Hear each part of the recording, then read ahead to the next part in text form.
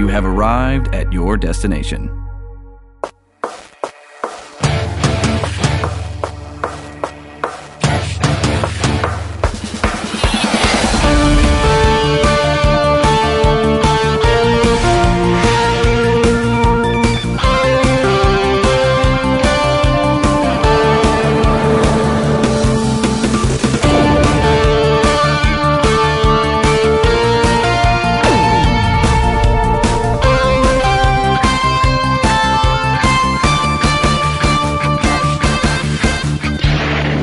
Hey everybody, welcome to Animation Destination Podcast. Your resident cartoon junkie Brandon Jones here. Another solo episode for you where we're just going to go over some of the news and talk about stuff, and then we're going to probably talk about a little bit of a few things I haven't really talked about before on here. It's kind of different. Haven't really talked about the Crunchyroll High Guardian Spice controversy, which I kind of wanted to weigh myself in on now that everything's sort of calmed down from its initial debut on their trailer and everything. So, or not really a trailer; it was more of a soapbox, I guess.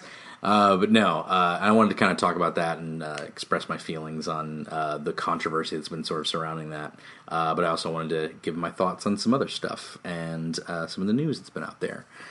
First of all, I'd like to give... This wasn't really worth a full episode, so this is all just going to be news and simple stuff, so going to be a short one. I'm just going to give my take on a few things and hope that it entertains everybody out there. But I want to talk about Next Gen on Netflix, which was a Chinese studio animated feature by Boju Studio that was picked up by Netflix. It was made for American audiences. But a Chinese studio wanted to basically make an American-style animated movie for American audiences and everything, and couldn't get a distribution for any theater releases. But Netflix picked it up for about $30 million, I think, to put it up on theirs, and they advertised it pretty well to get it out there, and it's getting some good reviews. It's got a bit of an Iron Giant feel, maybe a little bit of Big Hero 6. But it's about this little girl named May who befriends a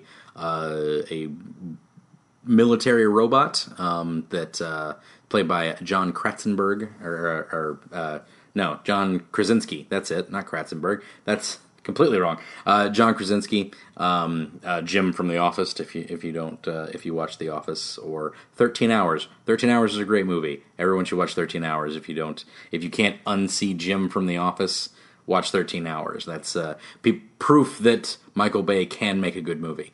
But Next Gen is a pretty okay movie. That's about I don't have as much to say about it to make a full episode on it. So, I figured I'd just put my feelings into it here. The animation is really good. It's very, very well animated. It looks right up there with...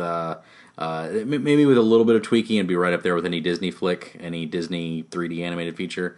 But I love the character designs. I think they're more fresh than normal. They do sort of have that kind of homogenized 3D model aspect to them. That's kind of softness that's in all of them that I wish a lot of them would kind of come away from. I just like to see experimentation with certain aspects of things, but the character designs are pretty good. May is unique looking. I liked there's a montage at the beginning that sort of like kind of sees her kind of going more and more rebellious.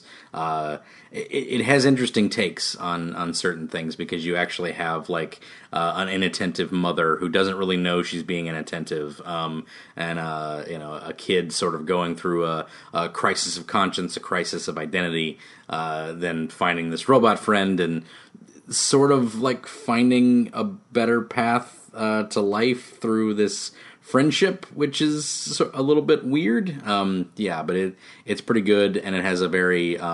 it sort of shifts tone to like your basic superhero movie towards the end, but it has a pretty decent Iron Giant-esque type ending. That's not really a spoiler. Just give it a watch if you want.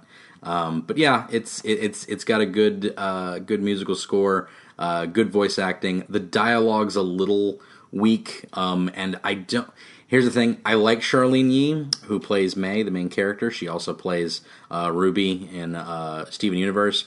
I like her. I think she has a unique voice, and I think that's why she's typically cast, because of the uniqueness of her voice. It's sort of like very squeaky, but not like it's a unique voice, to say the least. But I don't think she has the acting chops in a lot of cases. When she tries to do like the different rubies, like some of it feels a little bit forced. In here, she actually, I think the director, I think whatever her voice direction was on point, because she actually really does very good in this movie, much better than she does with a lot of Steven Universe stuff. And again, I'm not saying she's untalented by any stretch. I think she's always been fine, but there's just been like little parts where like she couldn't quite hit in Steven Universe that I noticed. So it was, but she really did a great job for this one. So good on her. She's doing good stuff, and I hope to see her in more things, as well as I'd like to see more animated movies get picked up by Netflix, especially from China, because China's really stepping up their game. I'm pretty stoked to see some more stuff by them. But yeah, it's pretty cool. The next thing up is She-Ra and the Princesses of Power finally has a, quote, trailer out.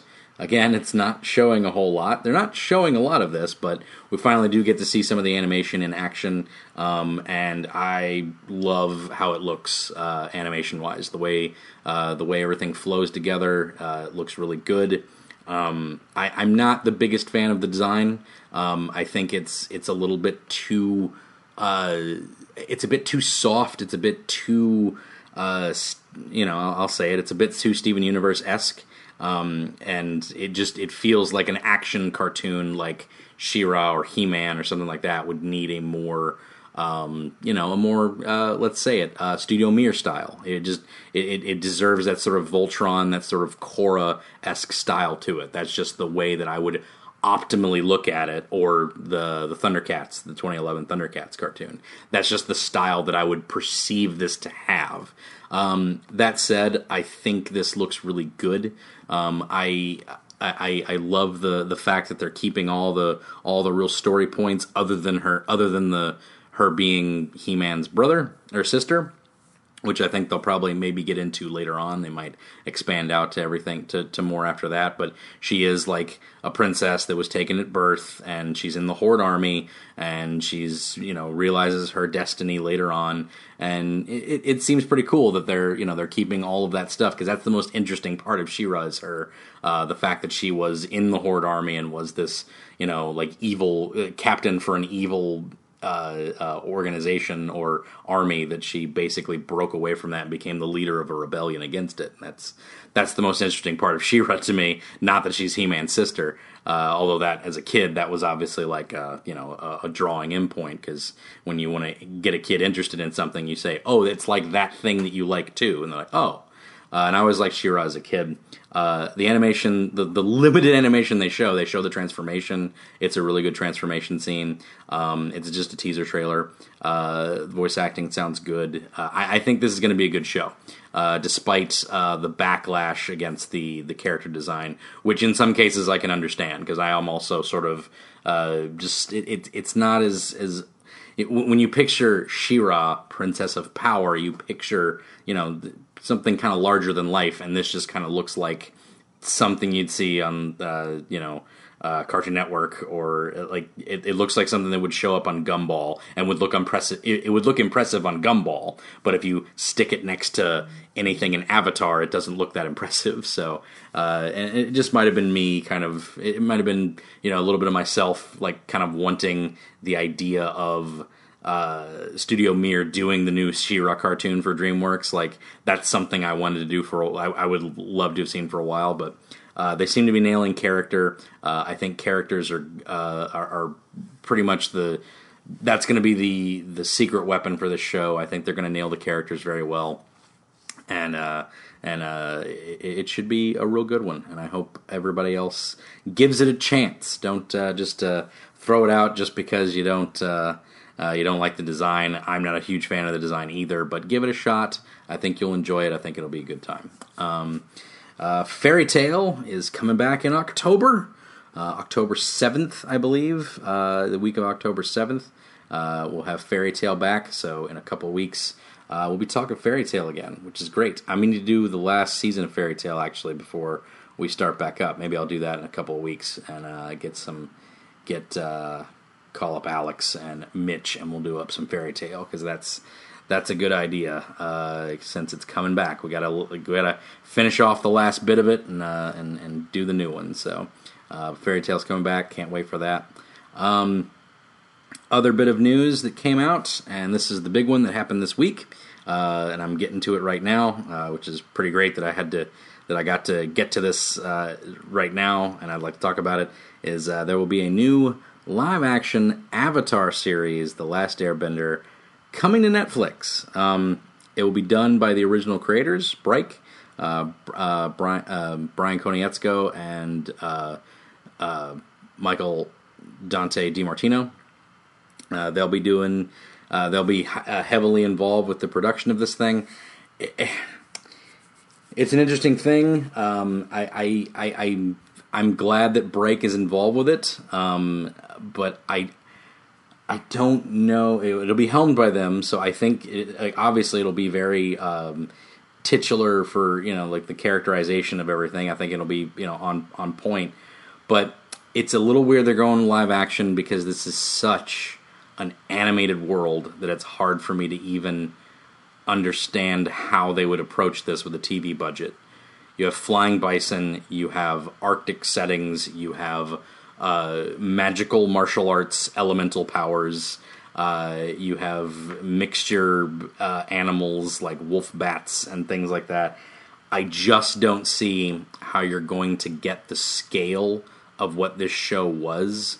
There was such scale to Avatar: The Last Airbender. The world was huge. You were running around on a giant sky bison, seeing every inch of it as they explored new areas to adopt power, to adopt a new power for Aang. And it makes so much sense to do something like that in animation, and to see it coming back in a live action sense. I just don't know if I can get excited about that as much. Obviously, being the toon junkie that I am and being an animation podcast, it's hard to, it's going to be harder to sell me on a live action version of it. But what I do like is that the interest in Avatar is not dying. The interest in The Last Airbender world is still circulating. You have a Kyoshi light novel coming out next year. You have a new Aang, A Last Airbender comic book coming out from Dark Horse. You have this new television series happening. So it's not going away. So that leads me to believe that there will be more things in the future, that Netflix is now interested in doing things on their program with this property, because it's still a property that sells. It's still a property that makes a lot of money, regardless if Nickelodeon wants to admit that or not. And I think Nickelodeon admits that. I think they just don't have the right place to put it in their programming, which is a little weird to me. If that's the case, I think then you make more programming to match it. But because it's clearly something that people want to see, so why not elicit that audience as well? So it makes sense to be like, hey, here's the kid-oriented stuff. Here's The Loud House, which is a great show. Here's The Loud House. Here's a new episode of SpongeBob every 5 months. And then here's the more like teen and adult-oriented programming, and get more of that in there.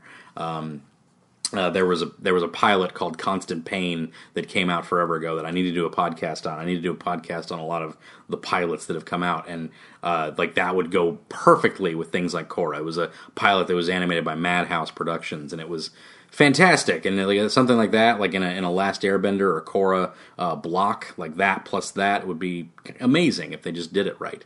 But this tells me that Netflix has interest in doing a show. So if they ever, and they love doing more animation and stuff like that, DreamWorks has cornered a market in animation within Netflix. Like so many DreamWorks animated shows are coming out for Netflix. Their own properties are even coming out on Netflix that don't have a movie based on it at all. They have the Trolls movie, obviously, but they have other shows that aren't based on a movie property coming out. They're even doing She-Ra and Voltron. Like they're getting that nostalgia factor in for their stuff too. So DreamWorks has really cornered a market. I think if the interest in Avatar in The Last Airbender is still there, I think this show will prove it, especially if it's good. I think people will stick around for it and they will enjoy it. But it's a retelling of the story, and we'll see what it's like. I think it'll be very faithful retelling, but it's just I don't know if it's going to be as good or even it's hard to live up to my favorite show of all time. That's the biggest problem that it has to itself. So for me anyway. So it should be interesting to see. Let's see. Last bit of news before I get to the controversy I wanted to talk about is the Wreck-It Ralph Breaks the Internet official trailer 2 has finally hit, and we finally are revealed with some plot. Some plot is finally there. So yeah, we finally got a little bit of actually what's going on. So Candy Crush, the steering wheel breaks. Or not Candy Crush, Sugar Rush. Sugar Rush, the racing game that Vanellope's in. The steering wheel breaks, so they have to unplug it. So they all have to get out of the game, and then they go on the internet to try and find the steering wheel for the game to plug it back in. So that's the actual plot of the movie. They haven't really revealed that at all, and it seems to be sort of like a diverging of ways of Vanellope and Ralph about what each one of them wants. I think Vanellope's wanting to go and do something new and something fresh and something, just kind of live on the internet forever, I guess. And Ralph's doing the other thing, and it'll be like a nice little, will they, won't they get back? Of course, they'll get back together, or they'll be, friends again, obviously. But it surprised me with the last one of like wanting to do. The last one was very much about like, finding yourself and, having that self-worth in who you are, all that stuff. So it seems to be kind of taking that direction with Vanellope and the headlights of this one too. So we'll see what it's like. I think it looks better than the last few trailers have looked, because the last few trailers have just been the jokes and they haven't been revealing any plot. And I thought the plot was going to be very basic, very, direct-to-video Disney sequel-esque, where it's just like random villain who's kind of silly is going to want to take over the internet and Ralph's the key or some, nonsense, but they're actually taking an interesting take on it, so I think it looks pretty good.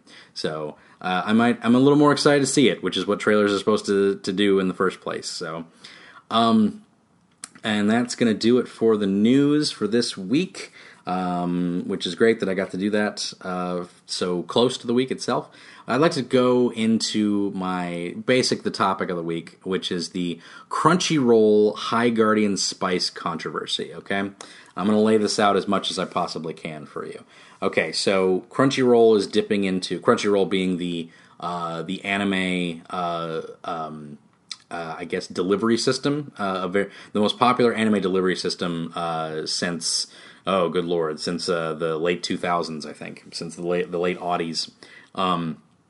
Crunchyroll has always been... It started off as sort of an illegal streaming service. It would just sort of stream as much anime as possible, but when it was copyrighted and available here, they would pull it down immediately. They would never show anything that wasn't available for people to stream.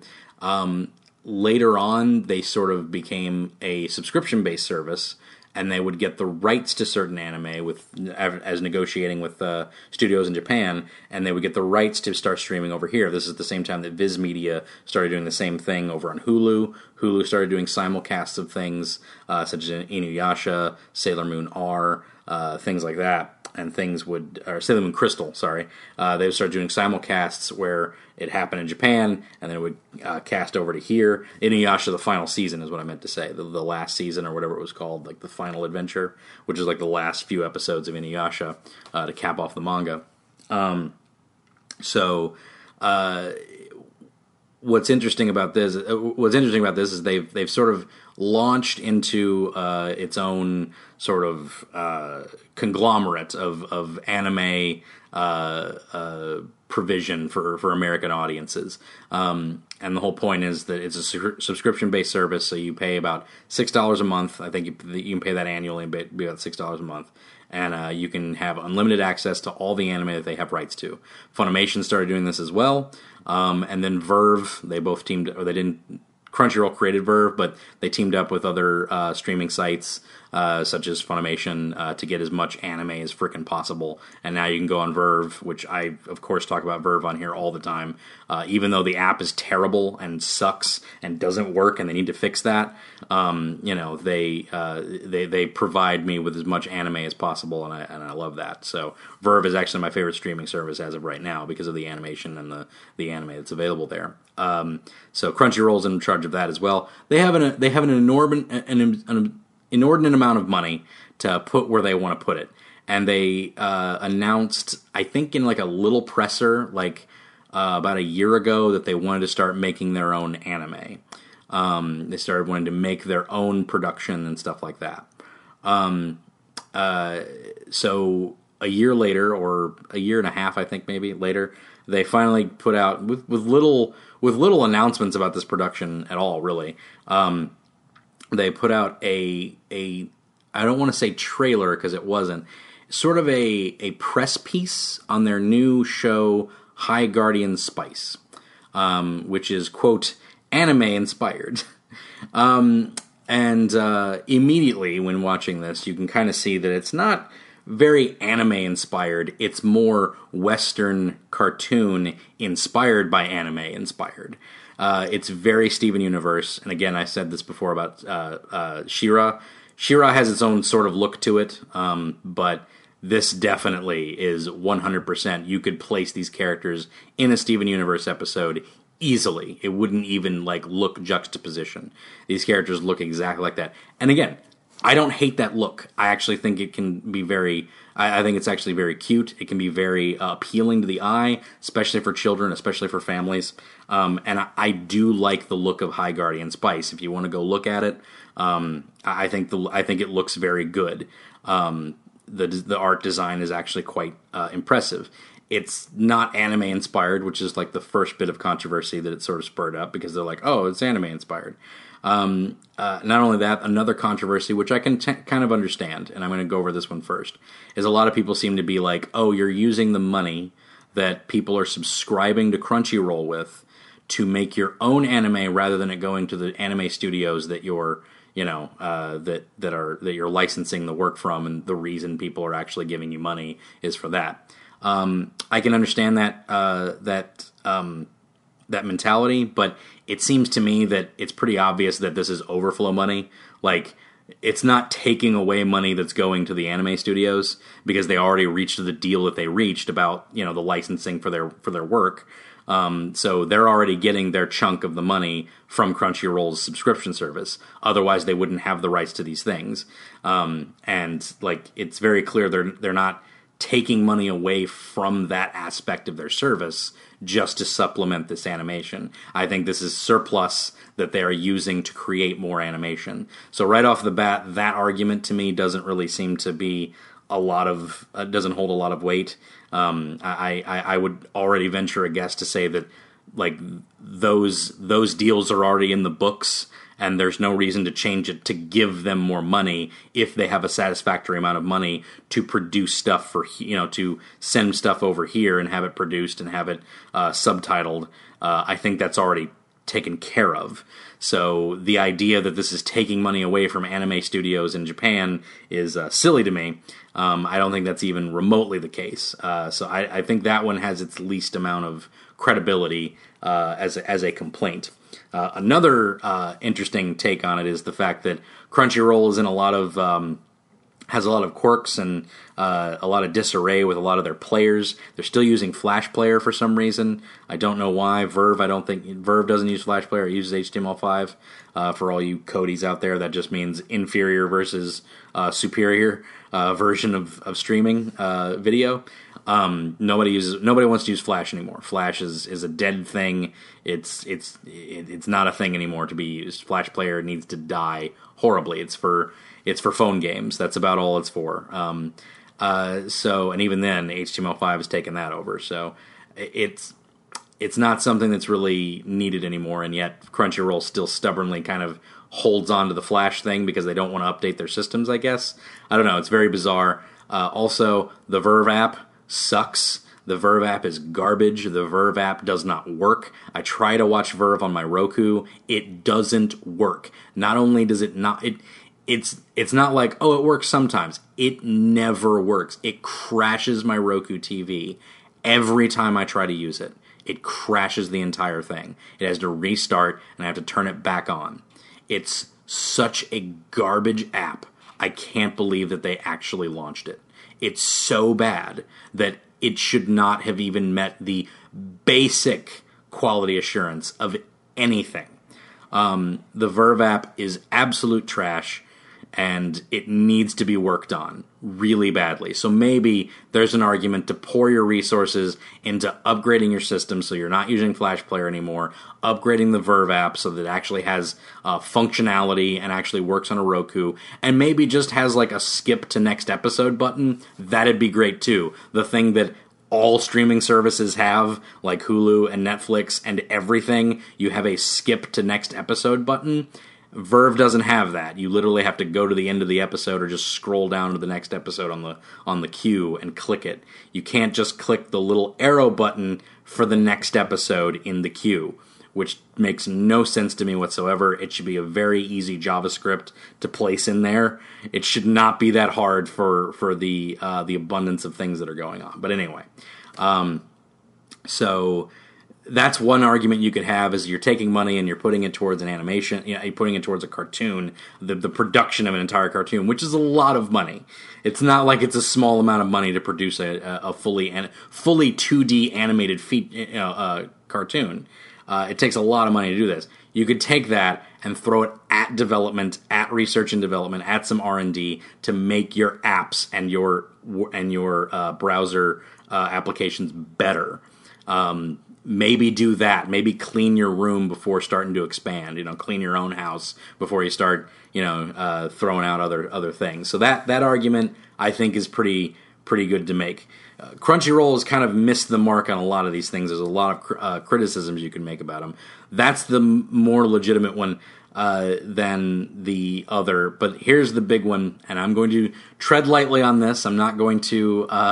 I don't want to alienate any listeners. I don't want to give my opinion on certain things to alienate one way or the other.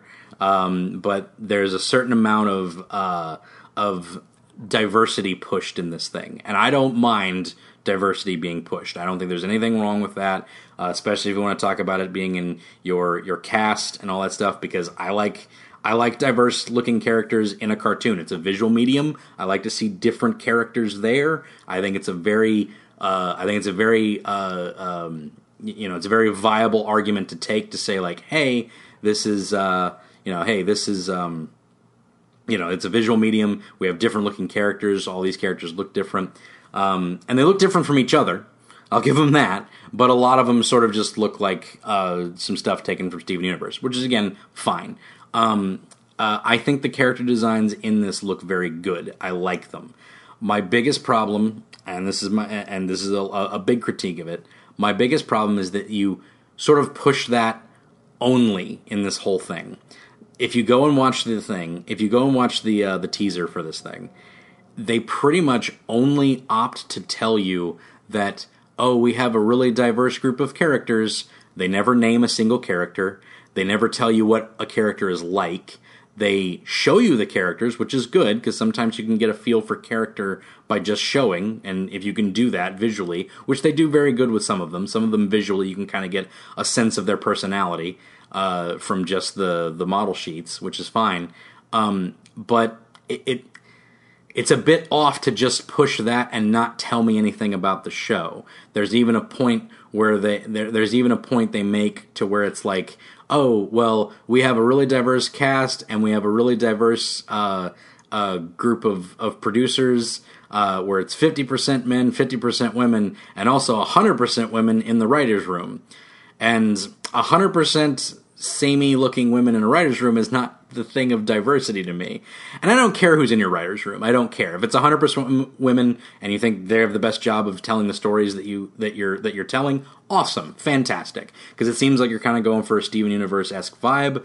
And Steven Universe is huge in women audiences, so it's very obvious that writers who are into that sort of thing would obviously write it very well. I don't care that you have 100% women in the writer's room. That's fine. There's nothing wrong with that. I'm sure there's people out there saying, like, I don't want women writing video games, or writing cartoons, which is silly. Anyone who says that is probably a troll or doesn't watch cartoons anyway. So don't worry about those people. I think it's fine. There's nothing wrong with that. But when you're presenting me with a show, I don't care who's in your writer's room unless you have, like, a top writer. Like, She-Ra kind of makes sense because you have the writer for Lumberjanes there, and she kind of has, like, a lot of, she has a lot of pull with character writing and stuff like that, because Lumberjanes is a good book, won a lot of awards, so it makes sense to, like, kind of advertise her.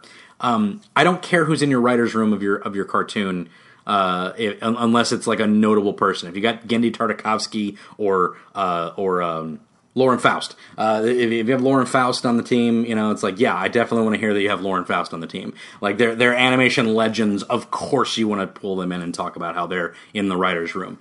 But it's just like you have a bunch of people in there that are just, you're sort of going on and on about how you have this diverse crew and diverse cast and diversity, but you're not telling me anything about the cartoon. You even go so it's sort of comical. I could make like a parody video of it, like somebody who's like interested in this, who's like, oh, I'm not insulted by this art style at all. That looks interesting to me. This is High Guardian Spice, where the characters go to school to learn to be guardians. Okay, cool. What's the guardian? What are guardians? We have a diverse cast. Okay, but what's a guardian? It's like, it's a magical realm and blah blah blah. And it's all written by women. Okay, but what's the magic like? Who are the characters? Hey, that character looks cool. They even show, like, model sheets. That character looks cool. What's her name? What's her deal? What's her personality? What's that character about? What's his personality? He looks interesting. Does he ever put... What... They just keep moving along and not telling you anything about the actual show, and they're more talking about, like, how it's this diverse cast or whatever. And I can see, like, the marketing idea behind that, but I don't think anyone cares. I don't think anyone really cares that you have, like, that's like a secondary thing. It's like, oh, here's this thing we made that's really good. Let's show them the thing that's really good, or talk about the thing that we really liked making, and then mention, like, hey, also, this was made by a very diverse group, and 100% women's staff writing, whatever you want to plug afterwards. Because if you make something good, and then you just kind of have the cast list up, people will already notice that, like, oh, this was a really good show. Wonder who wrote this one. Oh, is that girl whatever? And I like her work. I'm going to start watching more episodes that she writes, or something like that. You know what I mean? Like, when Steven Universe debuted, they talked about Steven Universe. When when cartoons start to debut, they talk about the characters that they're gonna. You've seen those little things where they have like where they talk about the show. Even regular television shows, they'll tell you about the characters. They won't tell you about who's in the writer's room. It just doesn't. Everything about the marketing for this thing was just done completely wrong, and I don't know what they were thinking with it. It's a bit silly to go there. And again, I'm not saying diversity is bad. I'm not saying 100% women in the writer's room is bad. I'm not saying that at all. I'm saying if you're trying to sell me your show, talk about your show. I don't care who's in the writer's room. It's never mattered to me who's in the writer's room. You have equally amazing stuff coming from Craig McCracken and Lauren Faust, and when they work together, some of the best shows ever get put out, like Wander Over Yonder, which is a criminally underrated cartoon with only 2 criminally underrated seasons. And that was made by a man and a woman. It was 50%, but it's a bit weird. It's very.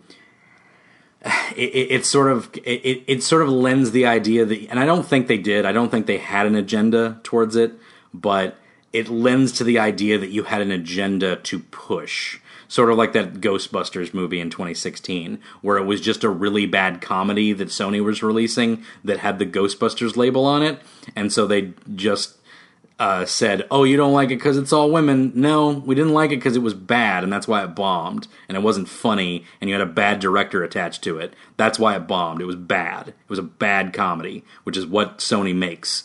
It had nothing to do with it being all women. So it kind of has that feel of like, oh, if we plug it as like, oh, all these women are writing it, then we can use that as the idea of it being a shield if it's bad, which doesn't put a lot of confidence in what's there. It's very bizarre. And I don't think that's the reason they did it. I think they just sort of had the idea that, like, oh, we'll talk about how... I think they're proud that they were like, oh, we have this all-females writer room, and we have 50% female cast, and we want to talk that up, because I think they, just kind of had stars in their eyes about, like, really talking about it. And I don't think anyone really cares. And when you start to do that, you start to push that stuff ahead of what you're actually producing and the characters that you have, it sort of lends the idea that you're sort of like leaning towards an agenda or trying to push me down a path that I'm supposed to like this thing on the fact that it's diverse alone, rather than it actually being a good product. It kind of has that connotation to it, and I don't think that you meant to do that.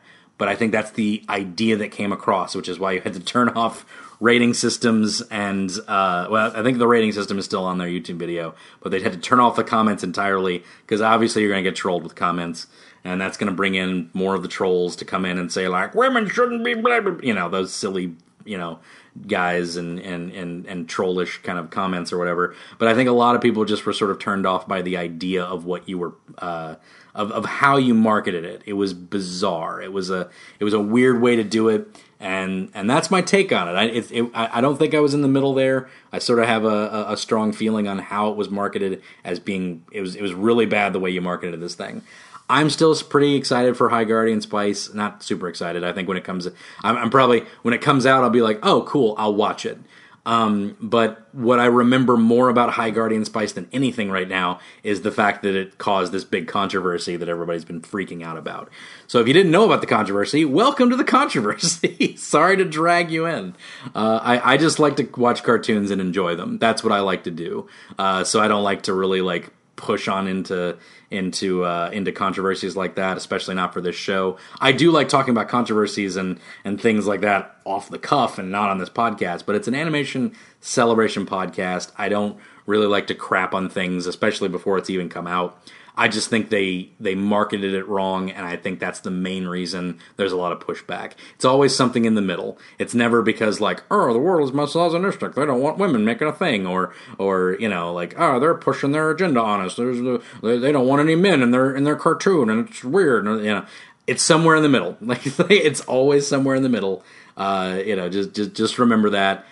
Typically, when things are being created, especially animation, there's not an agenda behind it. It's typically because they want to make something that they've always wanted to make, because it's very hard to make cartoons.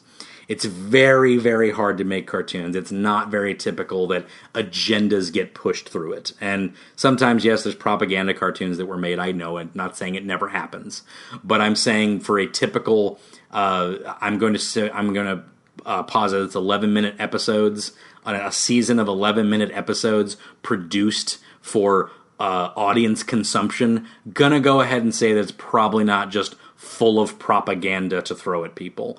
It's not something that's very viable to do when you can do that. I say that, but then there's OKKO, which has some stupid propaganda episodes in it. But that's neither here nor there. Every now and then you're going to put a voice into something like that. I don't think that's the case. I think it was somewhere in between, and they just sort of marketed it wrong, and it just sort of pissed off both sides, and everybody's sort of screaming at each other now. And I think people need to just calm down, push back, come out with the next trailer, tell us who the characters are, because there are good characters that you've made, and I want to learn about them. There was one that was like 3 girls like aligned, or it was, I don't even know. This is the problem. It was what looked like 3 triplets that sort of like look similar but are definitely different. Was that triplets, or was that 3 designs on one character that you hadn't decided on yet? I don't know because you didn't say it. You just showed me the production photo. It's a little odd to show anything when you don't have anything to say about it. That's my thing. So next time it rolls around, when you get some of the animation in, High Guardian Spice will come back with a trailer, and I'll watch it, and we'll see how it looks, and it'll probably look just fine. And maybe next time, if you're going to say, like, oh, it's anime-inspired, have an anime look to it as well. That's the other controversy, is like, you're saying it's anime-inspired, but it's more Western cartoon inspired by anime-inspired. So... there's different directions you could have taken. I'm still stoked that new animation is coming out from another studio. I always want more animation. I think we're in an animation renaissance right now, what with Netflix and Amazon really pushing their animation studio or wings and like getting original animated features and cartoons. And I like to support them. I like to watch all of them. Because I want to see more animation happen in different aspects and different mediums, and I'm super stoked that there's more coming out there. So High Guardian Spice is a thumbs up for me. The marketing is a thumbs down, but High Guardian Spice, I can't wait for it. I think it's going to be great. But yeah, that's going to do it, guys, for this episode of the Animation Destination Podcast. Wow, I rambled for 40 minutes. That's crazy. I can't believe that. Anyway, but that's going to do it for this episode. Thanks again for showing up for this solo episode. I just had to get one out this week, and glad I could talk about some stuff that I hadn't been able to talk about for the past few weeks, and also some stuff that came out this week, like the Avatar show. Yep, that's going to do it for this episode. Thanks a lot, guys. Really appreciate it. Stay tuned. Oh, no, I can't say it yet, because next week... we've got The Dragon Prince. I wanted to give everybody some time to watch The Dragon Prince, which is the new show by Aaron Ahaz. I think that's how you say his name. If it's not, Aaron Ahaz, call me or tweet at me and let me know if that's how you say your name. But no, go check that out by Wonderstorm Studios on Netflix. Well, I'll let you know what I thought about it next week, because that's going to be recorded pretty soon, and you'll be learning about it next week. But go check it out first. And stay tuned, because next week we're doing Dragon Prince, so stay tuned.